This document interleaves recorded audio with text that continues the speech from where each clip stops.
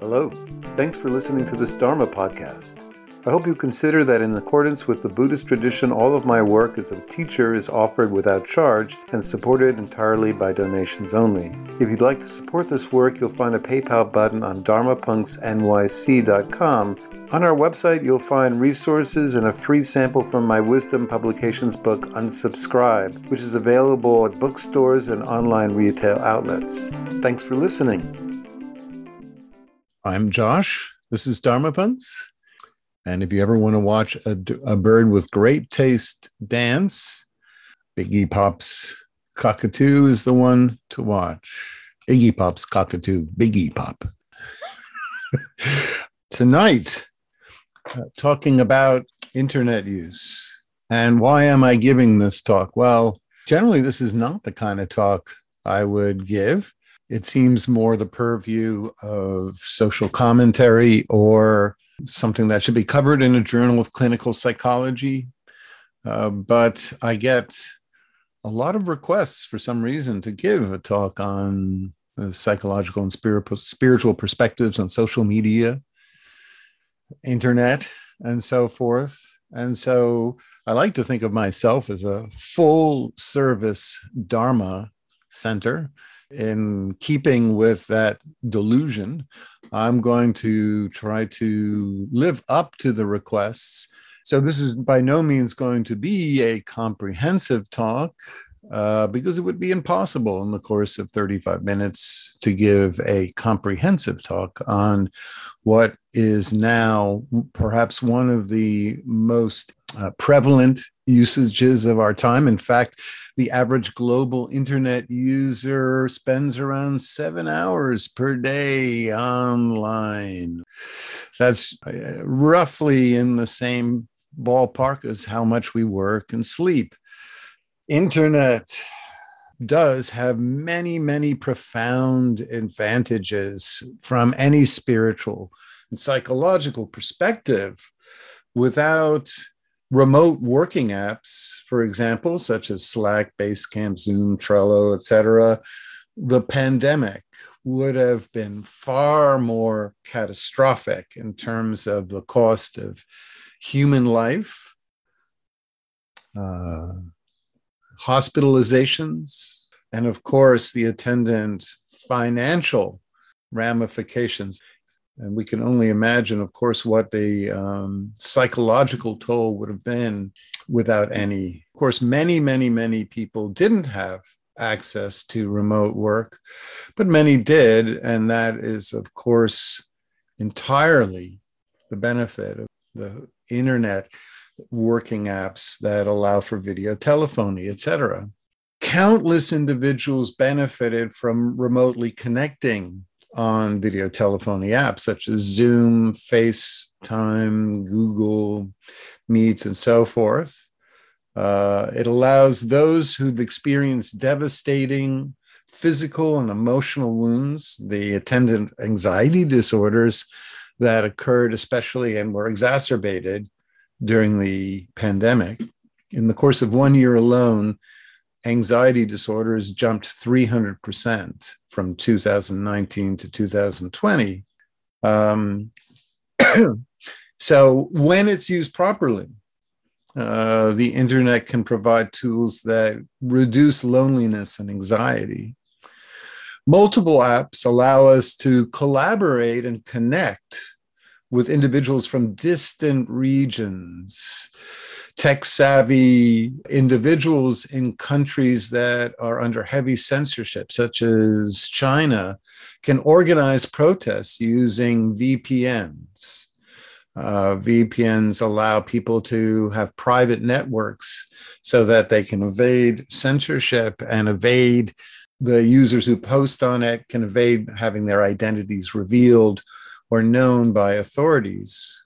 If we're not anxious, and we haven't formed rigid opinions about specific issues, sites such as Wikipedia and on countless sites can keep us informed and offer us different perspectives. In the past, it would be very difficult to reach people. I'm of the age that I can tell you there was a time when people didn't have smartphones, and when to reach someone, you'd actually have to call them on something called a landline. Don't panic. Yes, phones were at one point connected by actual cables. And the only way you could confidently reach someone would be to hope that they were at home at the time you called them. So if you were facing a crisis or an emergency situation, the chances are you might reach an answering machine, and it might take hours to hear back from someone.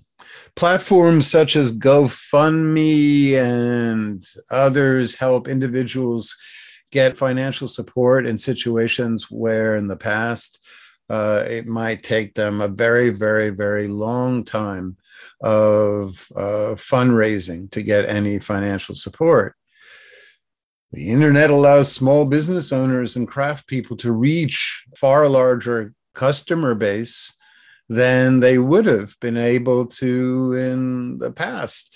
Anyone with an internet access can find your jewelry line or your tie-dyed t-shirt website. You have a far better likelihood of drumming up clients or individuals to support your crafts, your arts, and so forth. That's an overview of, by no means complete, of some of the benefits, the numerous benefits that online life presents. But now let's move on to problem areas, because as this is a Dharma talk, we always hit those inevitably. So personal profile-based social media, by which I mean Facebook, Instagram, Twitter, Snapchat, where your profile lies at the center of the experience, where images of yourself, where you reveal things about your life, are at the center of the experience, as well as dating apps such as Match, Tinder, Hinge, Bumble, OkCupid, and so forth. These specific platforms come with an enormous cost. Anyone who uses either a social media app or a dating app should be aware of the potential psychological toll. So let's jump first to dating apps, which are, I think, for so many, the bane of people's existence. Sadly, millennials, people between the ages of 20 and 30 especially, spend on an average of 20 hours a week on dating apps. It makes the heart sink. Why does it make the heart sink? Well, here's the statistical summary. 12%, a little more than 1 out of every 10 dating app users will find a lasting relationship from it. 1 out of 10. 25% might enjoy the results of dating or some form of hookup, i.e., they'll get laid using the app. But for 50%, it'll worsen anxiety and loneliness. As many psychologists note, using a dating app feels like ongoing rejection because one generally swipes positively to far more people than one hears welcoming feedback from. 40% of users continue to get contact from someone they clearly indicated they were not interested from. In other words, they got stalked. 40% were sent explicit, unwanted images they didn't ask for. You can guess what type of images those are. And 30% were called offensive names or words. So suppose I had a medicine which worked 10% of the time, but 50% of the time would make you feel worse. Would you take it? I'll leave it at that. Of course, people like to believe that they are the ones that it will work for, or some people believe there's no other way to find happiness. That's not true. But I would note as a Buddhist pastor that allowing complete strangers to decide our value based only on our appearance by any metric is a mistake. So the solution for me, and call me old school, I probably am, is to actually do things in the real world where you might actually wind up meeting people who share similar interests, similar beliefs. This could mean going on a Black Lives Matter gathering, join a group of people that learn archery, take a bike tour, go to a book reading, do things. In the real world, we might actually meet people with similar interests. But that's just my old school take on it. Now let's go to social media, which has even more pitfalls.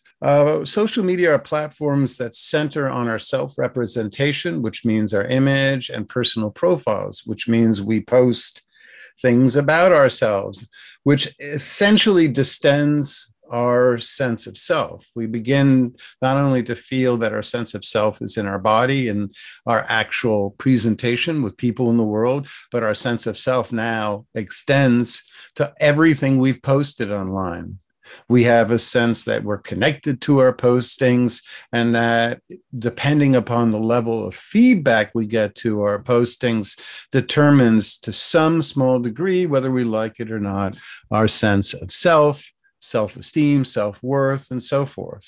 As many psychologists have noted, given the centrality of one's image on apps like Facebook and Instagram, ultimately, the underlying, often unconscious purpose of the communication is essentially to make oneself look good, but not actually to connect. Social media apps have been shown repeatedly to raise and lower very quickly dopamine levels, the synaptic duration of which is very, very short. So you post something, or I post something, and depending upon the level of likes or feedback we get, or et cetera, then it will give us a jolt of dopamine that might last all of 10 to 15 minutes. Brief, to say the least, because true connection and true feelings of interpersonal support is actually dependent upon serotonin and oxytocin, which are neurotransmitters, peptides that are not raised and lowered or significantly activated by social media use at all. So if we're going on social media to feel more connected, we won't. What we will feel is more addicted to it, because it'll create or trigger the classic dopamine reward cycle, where we get very short bumps up, and then we feel the dopamine decrease, and then we feel worse, and then we look for another hit of dopamine. 10% of social media users are addicted, which means they can't control how much time they spend online. Profile-based social media aggravates loneliness and anxiety. Period, end of sentence. There's been multiple studies that show this. One of my favorite was a study called Limiting Social Media Decreases Loneliness and Depression. I mean, they couldn't place it. This was in the Journal of Clinical Psychology, and they took a large group of undergraduates at the University of Pennsylvania, and they randomly assigned or broke them down into two groups.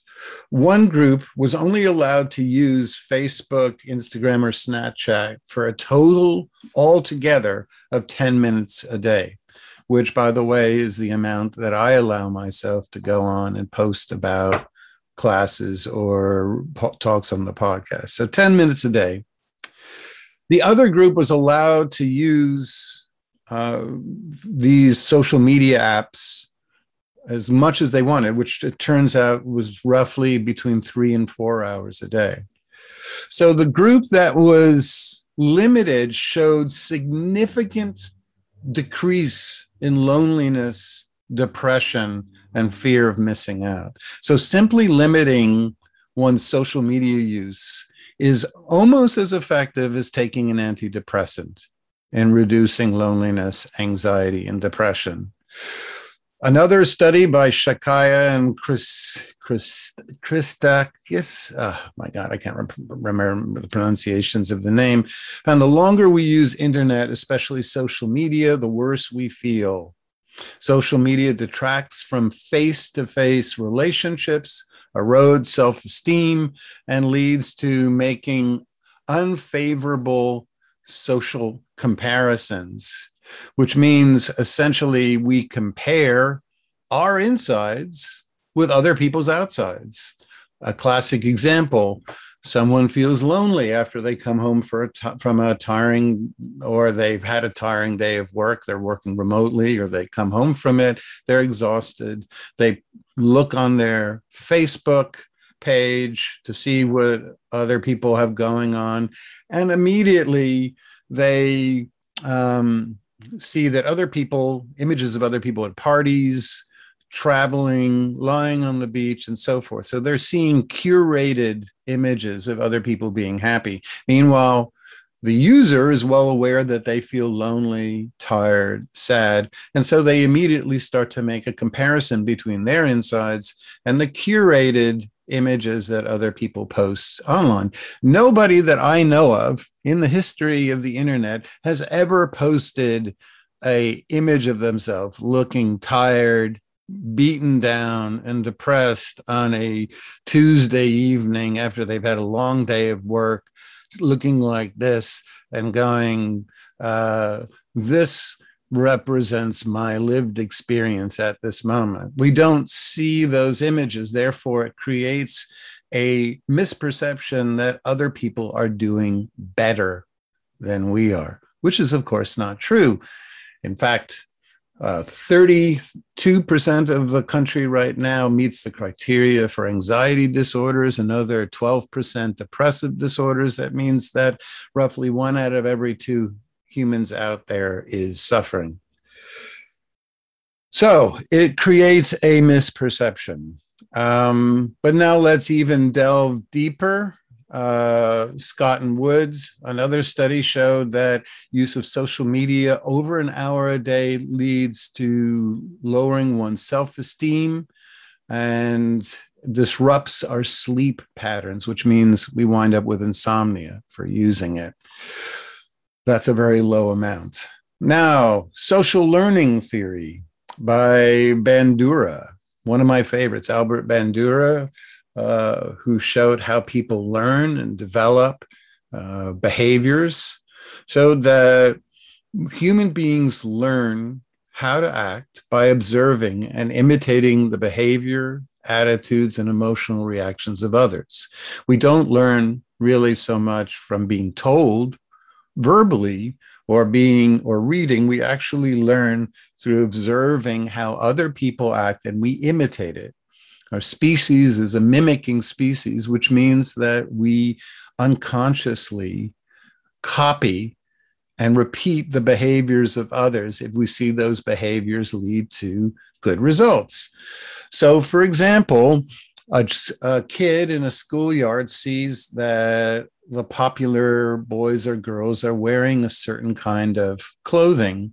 They immediately go home and demand their parents buy them the same clothing, because unconsciously they've made the belief or come to the conclusion that wearing the same clothes or speaking in the same way or telling the same jokes or doing the same behaviors will make them popular. Parents see their toddlers hugging and petting a cat or sharing food with their sibling. The parent smiles. This rewards the child, and the child is more likely to do the same in the future. So what we're doing constantly through our lives is watching how other people act and observing if their actions or behaviors get them attention from others. And if we see those behaviors work, we imitate those behaviors. And then eventually other people imitate the behaviors that we've imitated. Enactments are generally unconscious. As we are a mimicking species, we're not even aware of it. We yawn when other people yawn. We move our hands the same way that other people move their hands. We repeat the phrases, as Vygotsky showed in his studies, that other people use. And we repeat the same ideas that we've heard, and so forth and so on. Eventually, over time, we tend to believe that our social personas are authentic, but we have to push all the behaviors that are natural, that don't win attention, positive attention from others, to our unconscious, which means they're repressed or compartmentalized. And eventually this unconscious holds what Jung called a shadow self, or a dark side of all the behaviors that we believe will lead to rejection.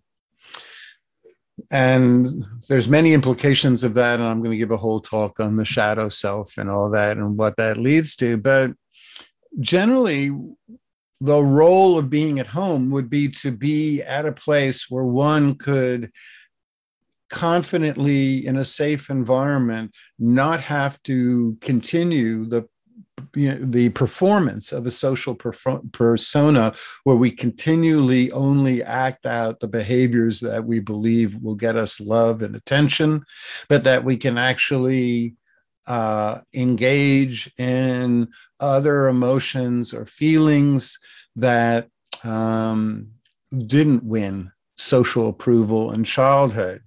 Alas, many of us go on the social arena of the internet, which means we wind up double downing on the idea that we have to curate our lives and our images, only allowing people to see the behaviors that we believe are lovable. It leads to a worsening of repression, a worsening of compartmentalization, and it makes people's signal anxiety even worsen, because the more we, throughout our days, have to continually push down the very natural impulses that we believe will lead to rejection in us.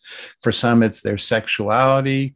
For some, it's just their negative affects, the fact they feel lonely or sad or angry and so forth.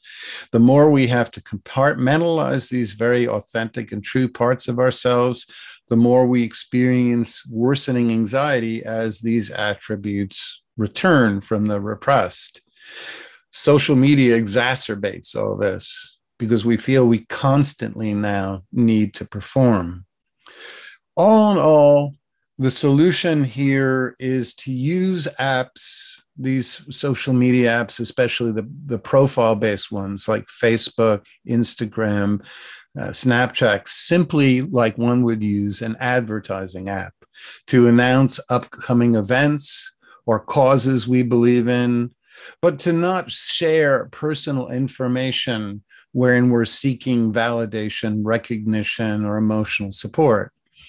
Even if people say, oh, I'm sorry to hear you're going through that, it won't have any benefit at all. It won't raise your serotonin levels. It won't diminish your anxiety or depression.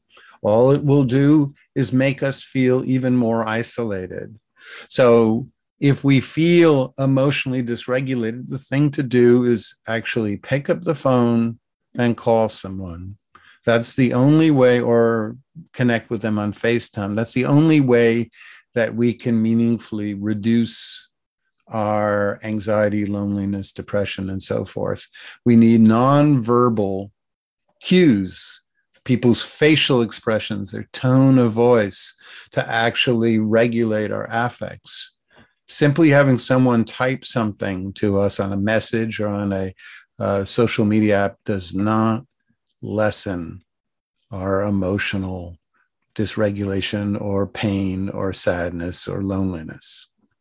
Now, lastly, on to news and information. I said at the beginning that it's worth going on the internet for news and information if we're not anxious and if we haven't formed rigid opinions. But what happens if we are anxious and we go on the internet? Well, there's what is called as mood congruence and confirmation bias. The general purpose of the left hemisphere is not to contradict our mood or our underlying anxiety, but to actually validate whatever mood we're in.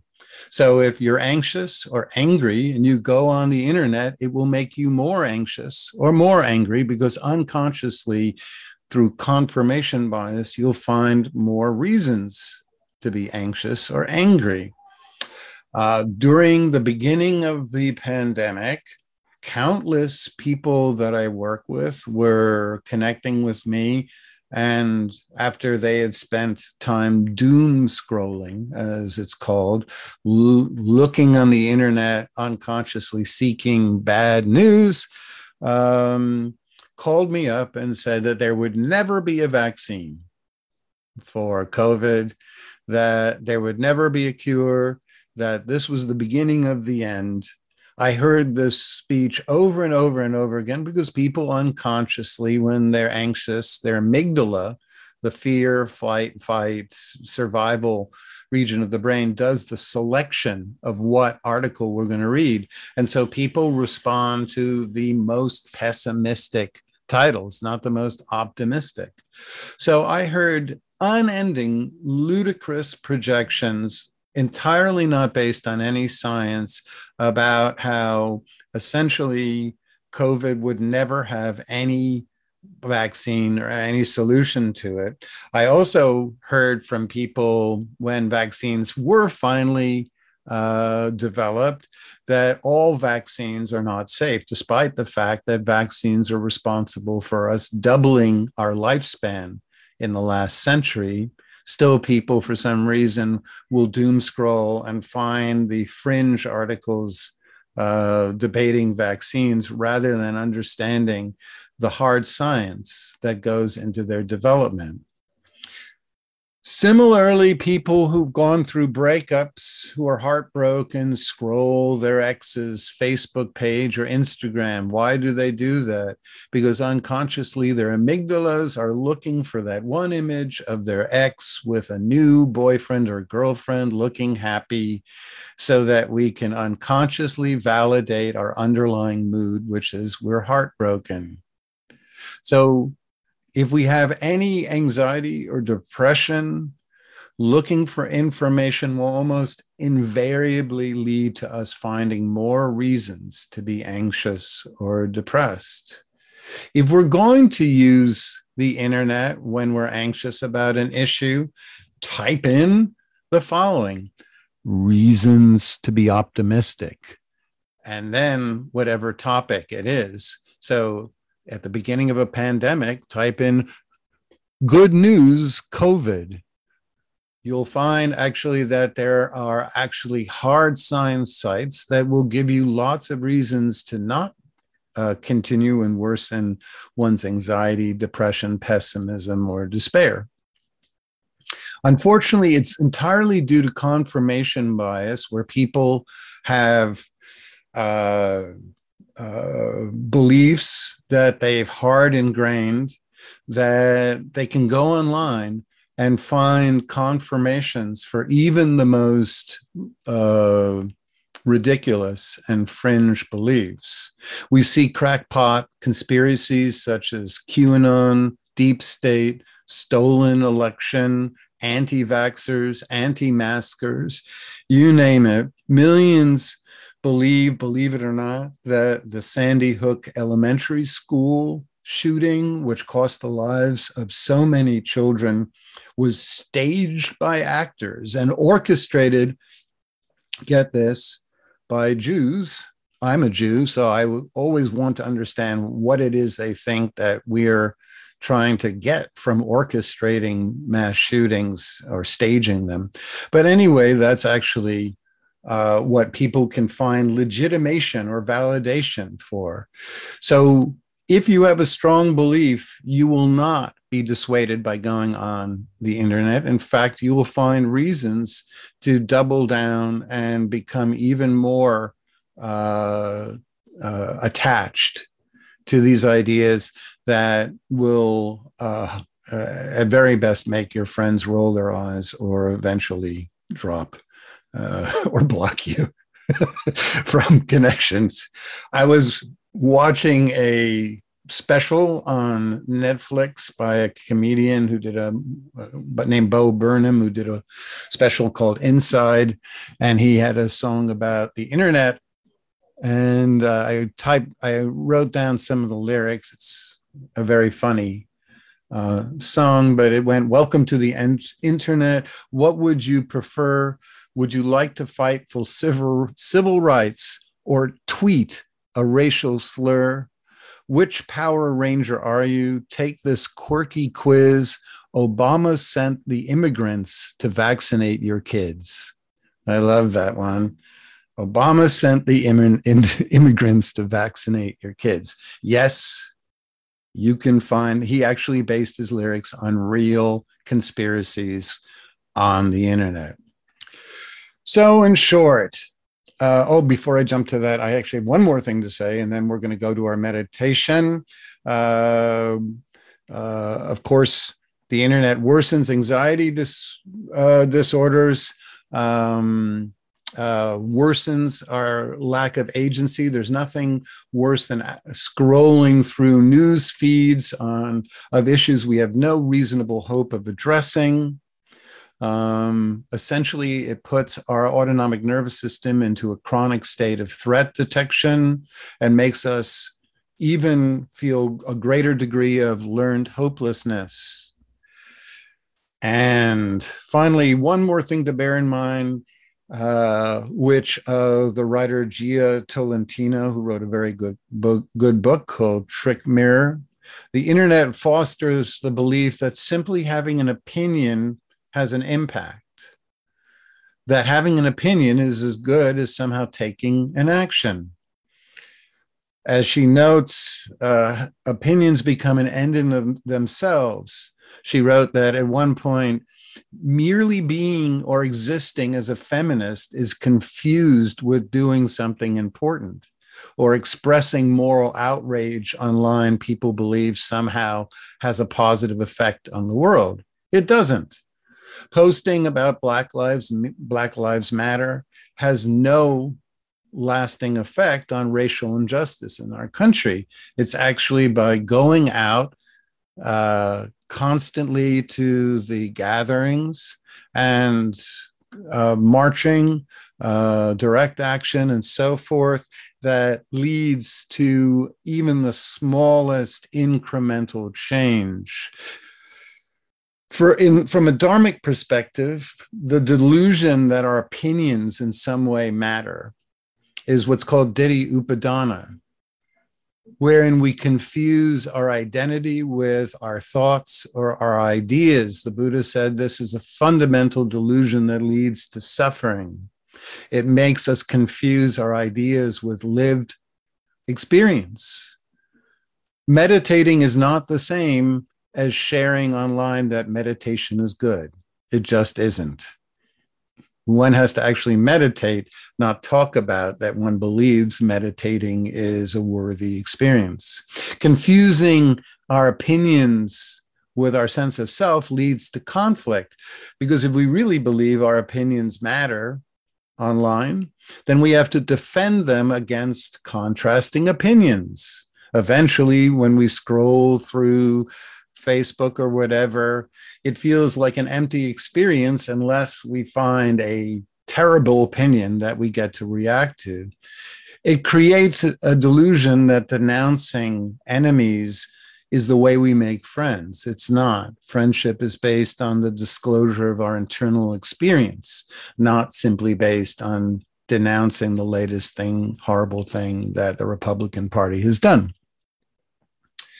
So, finally, internet encourages us to overvalue our opinions. It cheapens our understanding of the value of lived experience and real interpersonal, nonverbal emotional support.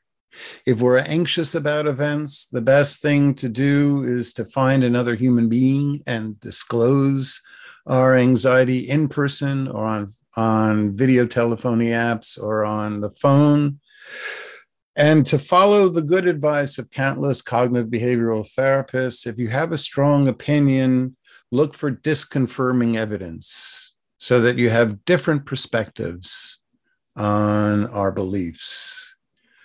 Thank you for listening to this. And now it's time for us to practice and meditation. And during the meditation, we're going to flush out all of these thoughts, but we're also going to have a meditation that will help us conquer or put aside any degree of social media dependence that we've developed over time. So, find a really comfortable seated position. And for this meditation, just that means either lying down or upright. You don't try to look like a meditator. Drop that idea of being a meditator and just find the most comfortable position for you. And while you do that, as always, I've forgotten to make my single pitch, which is if you'd like to support my work, the Venmo is Dharma Punks NYC. That's Dharma Punks with an X NYC. So finding that comfortable position.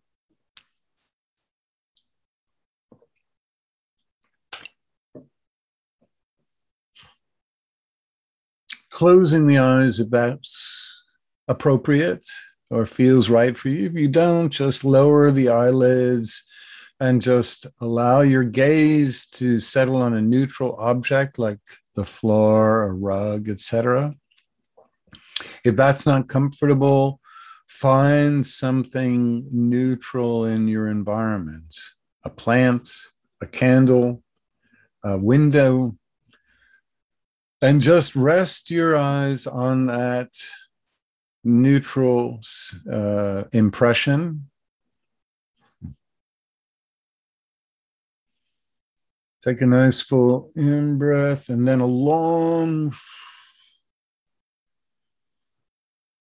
slow out-breath. Simply extending the length of one's out-breath is an anxiolytic. It reduces anxiety, emotional activation. Breathing out releases acetylcholine, activates the vagus nerve, all of which helps you switch back into rest and digest states.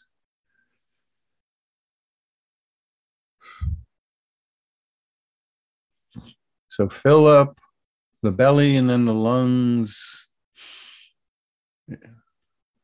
And then with the breath, and then long release of the exhalation.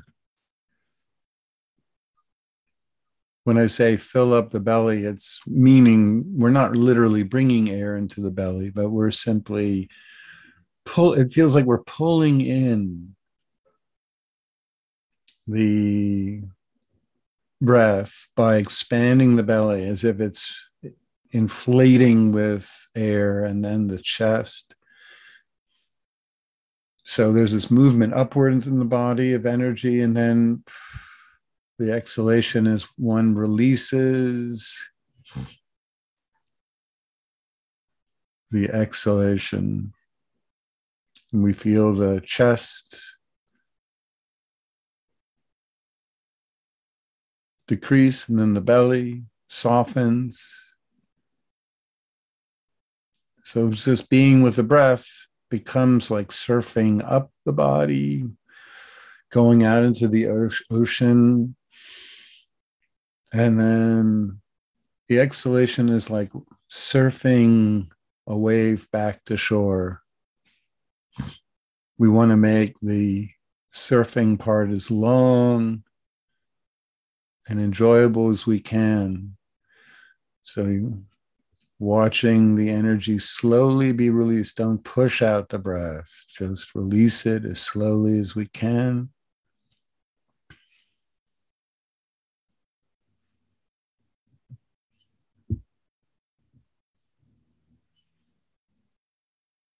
Just feel what it's like right now. What is it like right now? Let yourself notice whatever feelings are present. Might be an impulse to move, a tiredness, a jumpy attention. Let whatever comes to your attention change whenever it starts to change. And whenever your breath or feelings in the body or impulses change and then settle, once they settle, find another impulse in the body that seeks your attention, that wants you to do something. So it might be twitchiness in the eyes or in the tongue or in the shoulders, the jaw, the hands. Find whatever is changing most frequently and just observe it without any opinion, without any judgment, until whatever it is you're observing, feelings, breath, impulses, watch it until it settles and then move on to observing whatever else demands your attention. And lastly, before we go into silence for a little while, if this ever becomes difficult or feels draining or stressful, just stop observing your internal experience for a little while. Just relax your shoulders and just listen to the sounds around you. Just listen to sounds arise and pass as if they're a piece of music. Don't try to meditate. Just listen. And then whenever you're up for it, bring your awareness back into the body and just once again start observing whatever seeks your attention.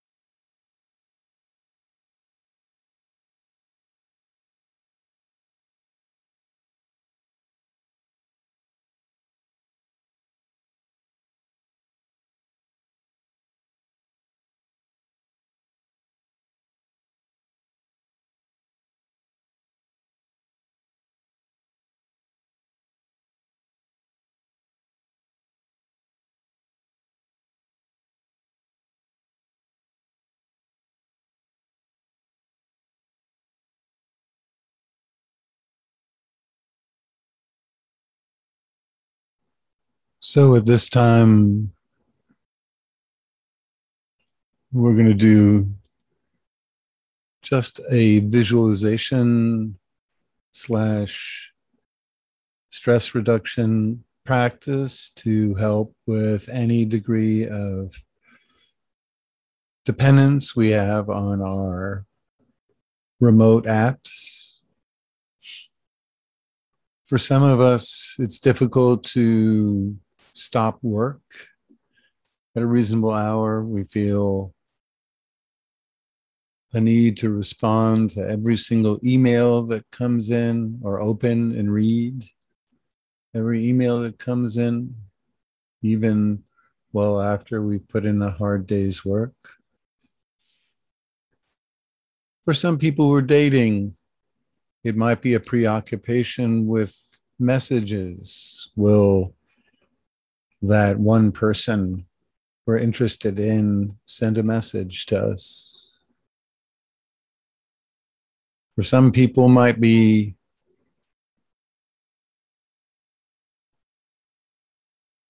attached to the point of addictively scrolling news sites. For some, a compulsion to employ FaceTime or Instagram,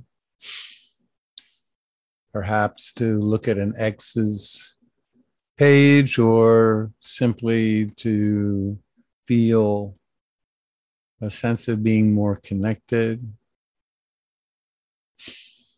For some, it might be the need to constantly check Bitcoin or financial markets. The list goes on. So how do we reduce this dependence?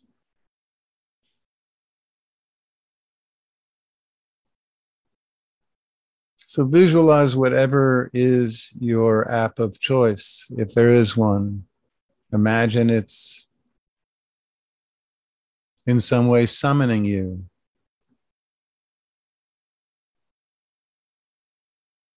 Perhaps a sound has emerged from your smartphone, a notification of a new message, or somehow a laptop is indicating that something of interest has occurred. Maybe on eBay you've bidded for something and there's some news, and so forth. Just visualize whatever is for you the stickiest, most difficult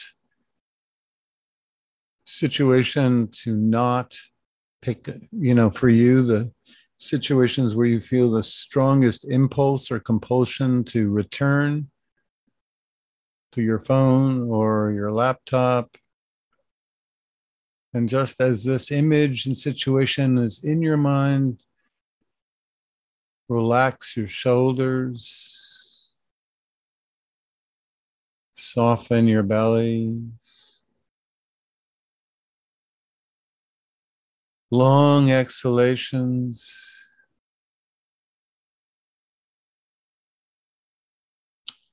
Put a slight unforced smile, if that's available, into the corners of the mouth. And bring to mind an image of nature or a friend looking at you with an image of gratitude or welcoming. If you like, put a hand on your heart center to activate your vagal nerve, create a sense of safety and being at home. And just keep relaxing, breathing, visualizing friends or a favorite place where you feel safe and relaxed. A place in nature, on the beach, in a park.